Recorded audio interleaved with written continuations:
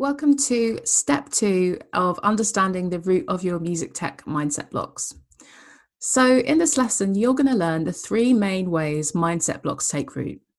We're also going to think about where and how your own mindset blocks started.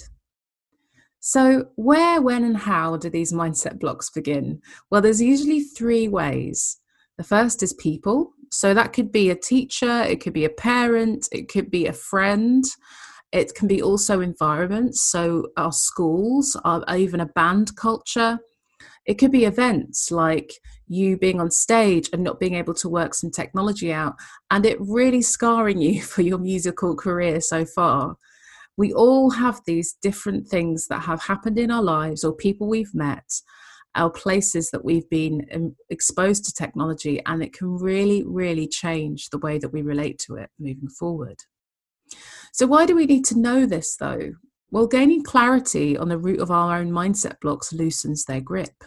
This makes sense. This makes space for new, more supportive music tech narratives.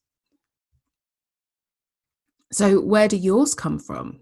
I'd like you to go to your workbook and identify the roots of your own mindset blocks, completing the mind map in your accompanying PDF workbook. You're doing really well.